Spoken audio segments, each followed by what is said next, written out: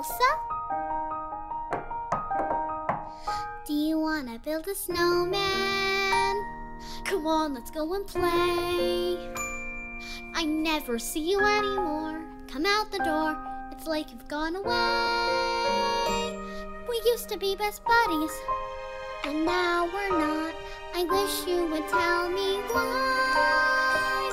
Do you want to build a snowman? It doesn't have to be a snowman. Go away, Anna. Okay, bye. Frozen, 2013, directed by Chris Buck and Jennifer Lee. I have to begin this podcast with a very important question. What happens when a sword meets an ice sculpture? If you've seen Frozen, you know the answer. But whatever happens to that sword doesn't happen for the reason you think it happens. What and why it happens are not as important as this moment as how Frozen is written, which is what I'm going to be focusing on most of this podcast. The most troublesome thing about Frozen is its plot, which went through several revisions throughout the early 2000s as writers tried to figure out how to make the story work. Frozen's based off of a story by Hans Christian Andersen, and if you read the story, you'll realize why it's so hard to adapt. Disney has tried as far back as 1937 to make a film about the Snow Queen. That's the name of the original story. But nothing worked because the original story is obtuse, meandering, inconsistent, and downright strange. If you want to hear the story, try the Myths and Legends podcast, episode 21. In the credits of the film, it actually says, based off the story The Snow Queen by Hans Christian Andersen. But that's the metaphorical equivalent of a waiter saying that the salad you've just eaten was based off of the tons of manure it used to fertilize the lettuce farm it was grown on. Basically, it's all just made up. As such, the film's plot seems like it was cobbled together from bits of the previous script.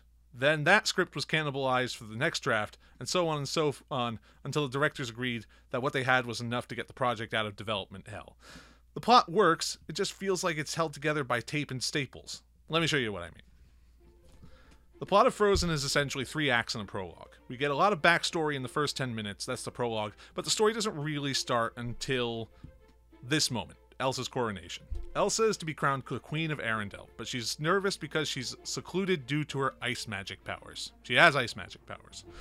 All she has to do is get through the coronation and the ball afterwards, and she can go back to her room and be alone. The coronation goes off without a hitch, great for Elsa, but her sister Anna falls in love with a prince named Hans and they get engaged. Worried about the extra attention that the royal wedding would put on her, and also weirded out that Anna got engaged to a guy she just met, Elsa refuses to bless the marriage. There's an argument, and Elsa reveals that she has ice powers to everybody at the ball.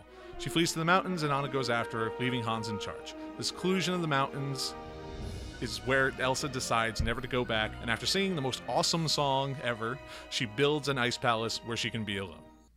There. Next part. Anna travels up the mountain through the snow, which shouldn't be possible because it's July. She meets an ice seller named Christophe, his reindeer Sven, and Olaf, a living snow golem created by Elsa, and their adventuring party reaches the top of the mountain. Anna tries to convince Elsa to come back and tells Elsa that she's burying Arendelle in snow.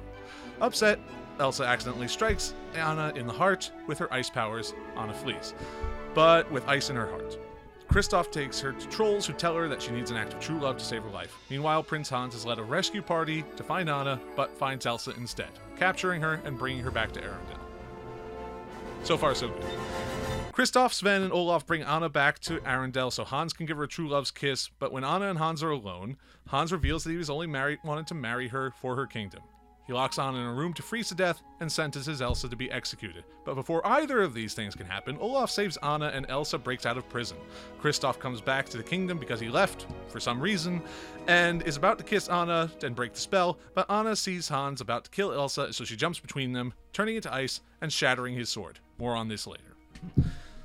Everyone's sad, but Anna's sacrificing herself to save Elsa. It's just the kind of true love it takes to unfreeze her heart. Elsa learns that the power of love will help her thaw the snow. Prince Hans gets the boot.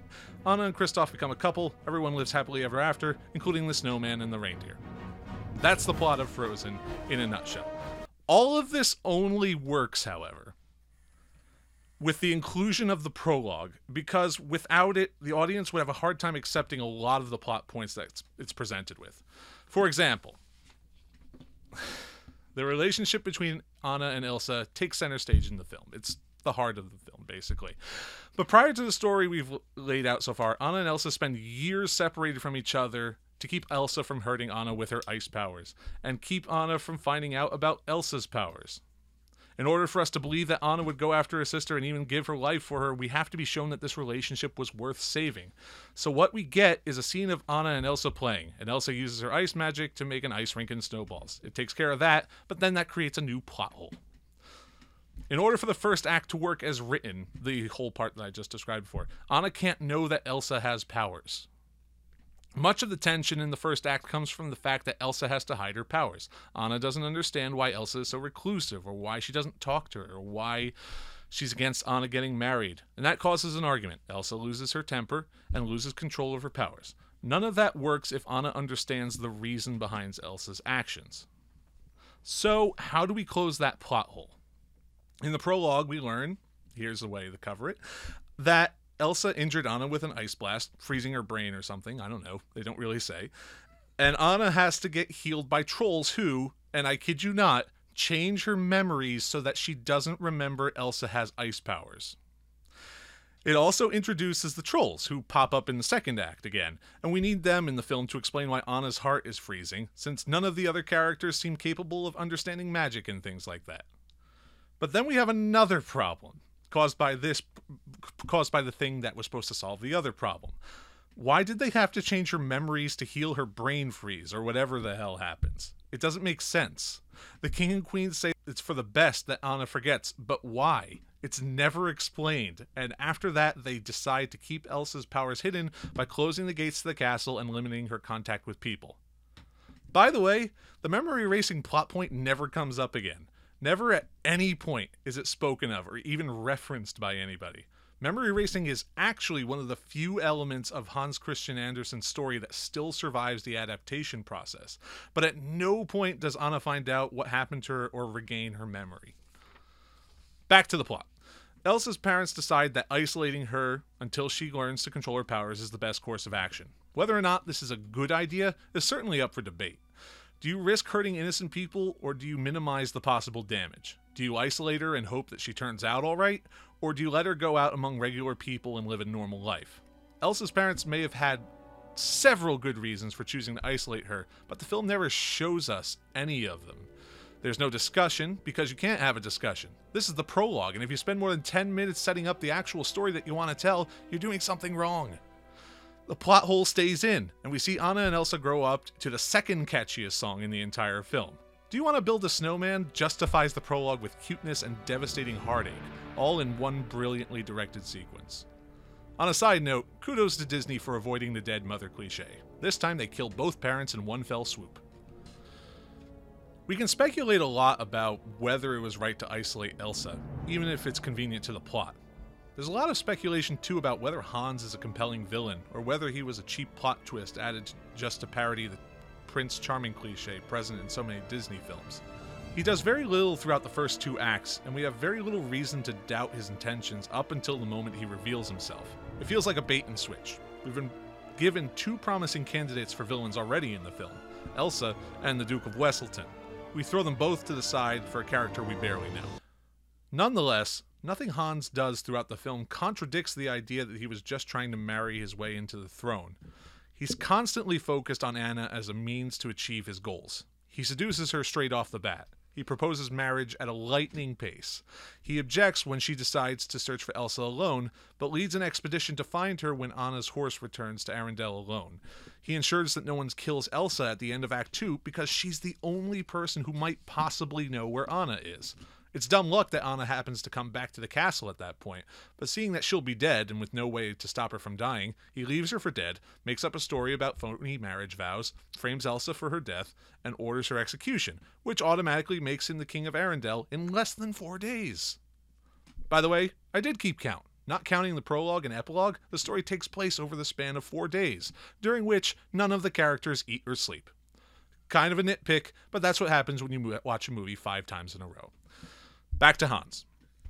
His motivations for seizing the throne are compelling, or at least in my opinion. I found something quite interesting in him.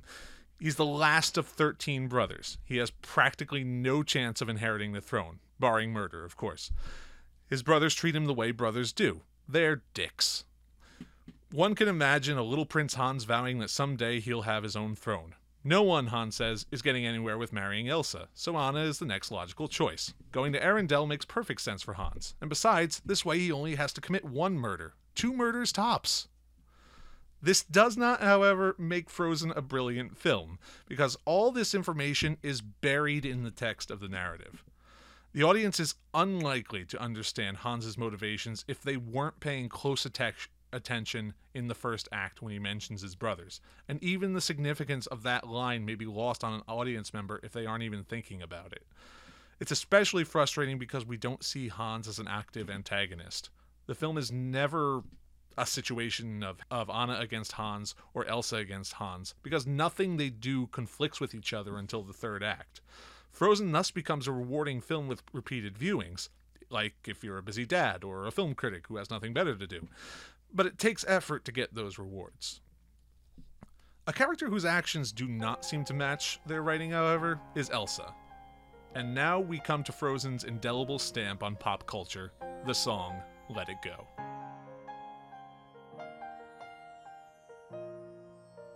The snow glows white on the mountain tonight, not a footprint to be seen. A kingdom of isolation, and it looks like I'm the queen. The wind is howling like this swirling storm inside. Couldn't keep it in, heaven knows I tried. Don't let them in, don't let them see. Be the good girl you always have to be. Conceal, don't feel, don't let them know. Well, now they know. Let it go. I love Let It Go. I loved it before I saw the movie, and I sing along with it every time I watch the movie from now on. It's a great song.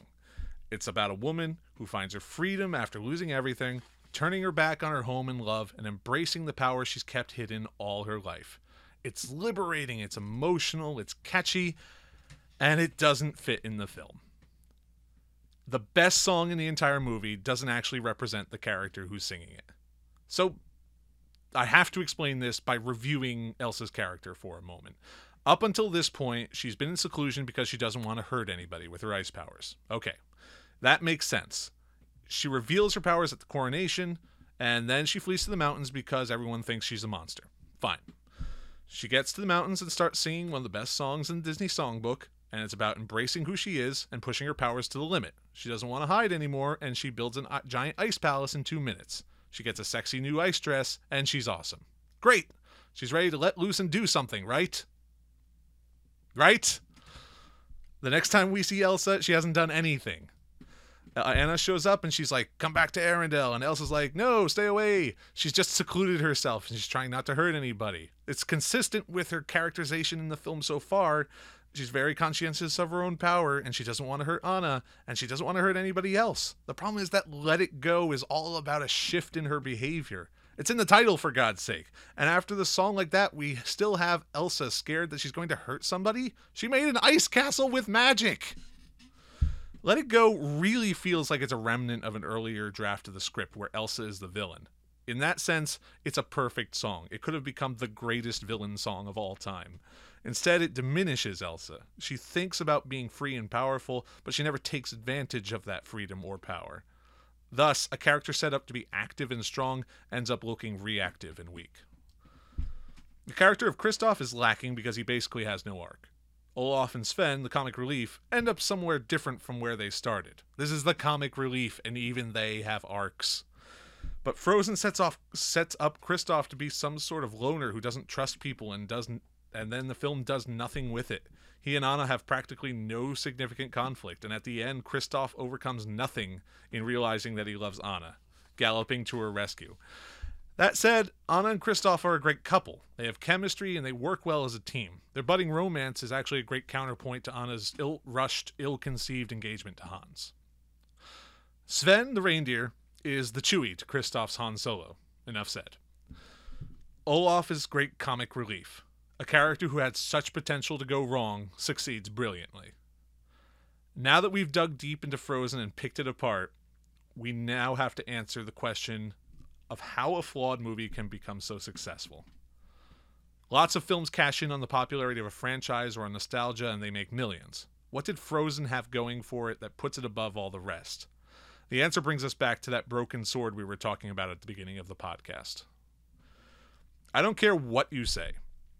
I don't care how you rationalize it or how you explain it away, but when Hans hits Anna with that sword, Anna should break like ice. She's made of ice. When she didn't, I was convinced that what I saw was a golden moment of surrealism in films. Let me explain.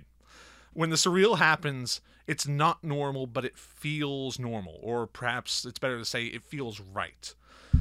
It's like the weirdness of a dream, where we never question what's going on until we wake up. Hans's sword breaking defied the laws of physics and common sense, but no one raised an objection. Even CinemaSins, the nitpickiest of the nitpicky, didn't bring it up. No one has ever complained about this failure in logic in the shot, and while I thought that at first this was surrealism at work, I realized it was far more. The sword breaks in Frozen because we want it as audience members to break.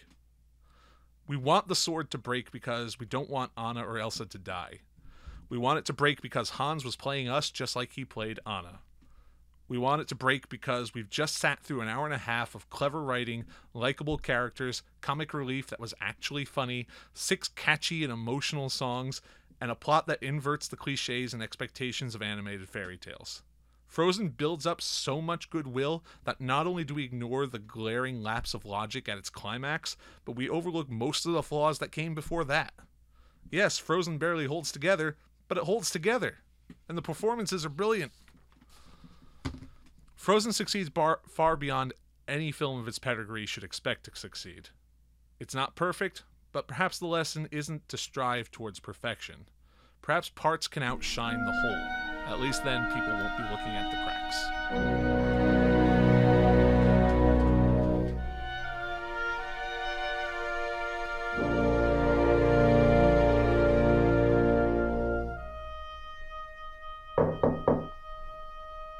Elsa? Please, I know you're in there. People are asking where you've been. They say have courage, and I'm trying to. I'm right out here for you. Just let me in. We only have each other. It's just you and me. What are we gonna do?